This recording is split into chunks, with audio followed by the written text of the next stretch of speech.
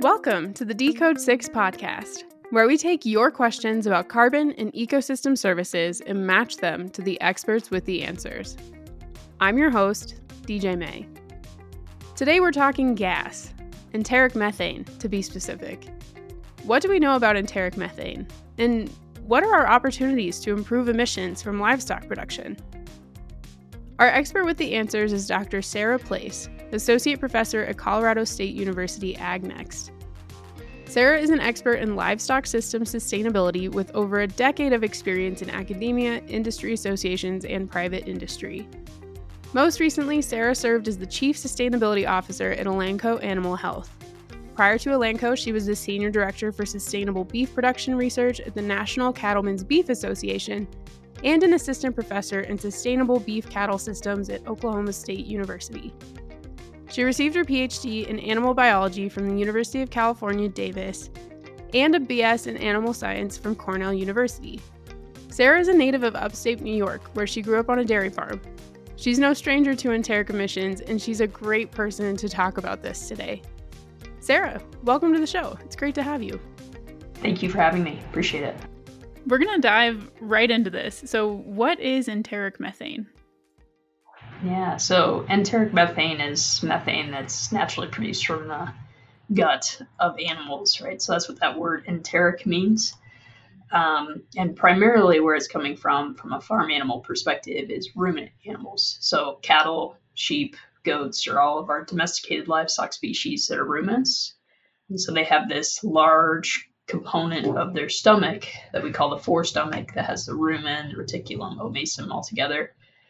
And the main takeaway is like that forestomach has trillions of microbes in it. And so when cattle, for example, eat grass, it goes to that forestomach, and there's a whole bunch of fermentation processes that take place. As a byproduct of that fermentation, there's a little group of rumen microbes called methanogens, and they actually make methane from the end products of fermentation. So basically those little methanogens are part of the ecosystem that lives within the gut of especially ruminant animals. Enteric methane from non-ruminants is fairly minor. So ruminant animals, again, cattle, sheep, goats for domestic animals. Giraffes, for example, are a wild ruminant. Deer, bison, there's other ruminants as well. But for our livestock species, it's mainly cattle, sheep, and goats. Okay, so essentially it's like you have your cattle, sheep, goats eating grass, and then it's really not their fault. It's the microbes that are causing the methane. Yeah, it's actually not the animals themselves that are making it. It's the little, you could say the little freeloaders that live inside them, right? They have that symbiotic relationship with those microbes. The animals get a lot from those microbes, and the microbes get a lot from the animals, but part of that whole process is methane production. Yeah. Cool. Okay, so tell me more about methane. How does it compare to, like, I know we're very familiar with like carbon dioxide as a greenhouse gas, but where does methane land? Yeah, so carbon dioxide is, of course, the most important greenhouse gas, but methane is basically number 2 in terms of total contribution to the warming that we've observed thus far. And methane is potent in terms of its heat trapping ability, right? So that greenhouse effect is those gases go into the atmosphere, sunlight comes down, hits planet Earth, gets re-radiated back up into the atmosphere, and these greenhouse gases have the ability to absorb that infrared radiation and shoot it back in all directions. And so methane's ability to do that, or its radiative forcing, is quite potent. It's more potent than CO2, actually.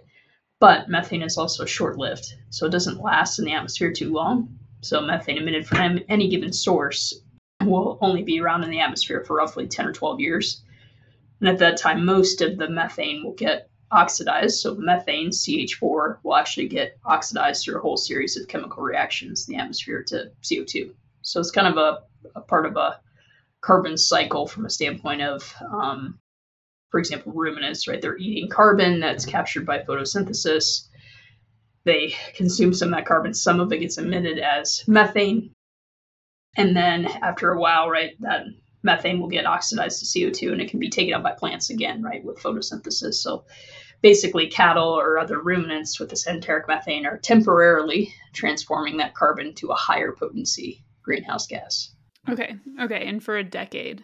And so yeah, when we think about that, does it change kind of strategies for reducing enteric methane, or? Yeah, so that's why if folks are familiar, right, we've heard about things like the global methane pledge, for example, and there's an interest in trying to do stuff in the near term to lower methane emissions. And a big part of that is because it is short-lived in the atmosphere. And so basically the fruits of our labor, if we cut methane emissions, will show up in atmospheric concentrations faster. So that's a positive from a standpoint of what we do with methane if we decrease it. There's a potential there to show a climate impact in the near term relative to CO2. But the same thing is true if we increase methane emissions, then we're going to see that increase in warming faster as well. So it's kind of a double-edged sword. Mainly, it's just the short-lived nature makes methane more responsive to what we do in the atmosphere. Okay. So like, say we leave giraffes out of this and we're just talking about like like dairy cows and cattle. What are some ways that we can implement like right now to start reducing enteric methane emissions? Yeah, so in the US, if we think about total contribution of enteric methane, it's about 3% of US greenhouse gas emissions is enteric methane. And a lot of that is coming from beef cattle and then dairy cattle as well. So what can we do about it? So some of the things we already do in the beef industry help to cut methane emissions, and that is we finish cattle on grain-based diets, and so the forage to concentrate ratio, or meaning like the amount of hay or whole, silage, like the whole corn plant chopped up and fermented relative to corn grain, influences how much methane animals produce. So, for example, we have animals right now that we're measuring at Colorado State where they were in a facility where we measure methane when they were eating a high forage diet, and now they're eating a high concentrate diet, and their methane emissions per unit of feed that they eat, per pound of feed, have actually been cut basically in half. So that's one of those key ways that we can reduce methane emissions that we know now. We can also do things like feed supplemental fat. We can feed, in some cases, ionophores can be effective. So these are tools that help alter rumen fermentation slightly and basically give less food for those methane producing bugs to produce methane. So those are some of the things that we can currently do. So there are ways for us to try to move the needle, but there's also lots of research happening on more game-changing type of technologies, right? Are there things that we can use to target those methane-producing bugs more specifically and try to get bigger reductions than our current baseline situation? Okay. I want to back up a little bit because you mentioned that the finishing process actually helps reduce methane. And I feel like feedlots sometimes get a bad rap. So that's sort of an interesting combination. You have something that people see as kind of bad that actually does help with this emissions reduction. Can you talk me through that? Why is it that grain helps so much with cutting emissions? Yeah, so when we think about enteric methane specifically, it is basically a loss of feed calories that the animal eats. So they eat this energy. Some of that energy gets lost as methane. And when cattle are in a feed yard, they tend to be more efficient at gaining. And part of that is because they're losing less energy as methane, right? So it kind of comes down to the rumen fermentation pathways. So again, we feed cattle, but really we're feeding microbes when we feed them. And when we feed more grain, we tend to get more of the fermentation end product that's called propionate or propionic acid. It's a 3-carbon fatty acid. And that particular pathway within the rumen uses more hydrogen gas for more electrons, basically. And that's important because that hydrogen sink aspect of propionate creates a competition between propionate production and methane production, because that's an alternative outlet. Is if there's not as much propionate being produced, then that hydrogen can go towards methanogenesis or methane production. So that's where it's fairly well known and understood. We feed more grain, we get more propionate from these animals, we increase their energetic efficiency because of that, and as a byproduct of that, we didn't produce as much methane because more of the actual energy potential in the rumen is going to things that the animal can use rather than being blown off to the atmosphere. Right. So sometimes counter to what people think, they assume animals grazing must produce less methane, but that's not necessarily true. Yeah. I know that was something that kind of surprised me when I started learning more about this. Mhm. Yeah. yeah, that efficiency, it just seems to all kind of come back to efficiency when you're talking about emissions. Yes, yeah, it's very important, and how we define efficiency, right? Because there's bigger than methane. There's lots of other inputs and outputs to consider in that whole scheme. But when we just think about methane, it's pretty clear, right, that if we feed more concentrate feeds, we do lower methane emissions from animals. That's very true. Yeah, from an economic perspective, is it also? I mean, I feel like that's kind of a fun byproduct. You also end up being more economical with feed toward the end. Yeah, yeah. So there's a reason why, like, if you go to the grocery store and if you were to buy grass fed or grass finished, all beef is mostly grass fed, right? But if you buy grass finished beef relative to grain finished, it tends to be more expensive because it takes longer for those animals to get to harvest, right? Just because they're not growing as fast. And so there's for the producer of that product, there's more cost for them, right? So it makes sense that they need to command a higher price for them to make it right, make it make sense for them economically. Great. Yeah. So it's not that one's better or worse or whatever, right? It's all about consumer preference there, but it is those fundamentals are pretty clear in terms of it will make the animals more efficient and it will lower costs for the whole system and lower methane emissions when we do grain finishing. Perfect. Okay.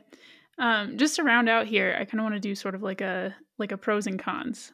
What are the challenges right now to reducing enteric emissions? Yeah, so a few different things, right? One is just finding technical solutions that work. So there are some products that are promising out there um, that target some of the enzymes in that methane production process and can lower methane emissions. So it's not yet approved in the United States, but there's a compound called 3-nitroxypropanol, or the commercial name will be Bovaer. And that consistently shows reductions in methane emissions. But the challenge there is finding more solutions like that work across many different diet types of animals.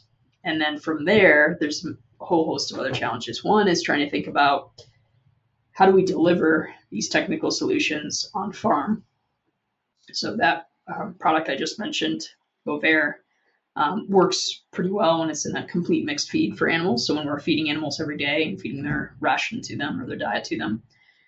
But most of the methane in the United States comes from grazing animals that are not being fed feed, right? They're grazing. So how do we deliver methane inhibition solutions to grazing animals, right? That's a key question.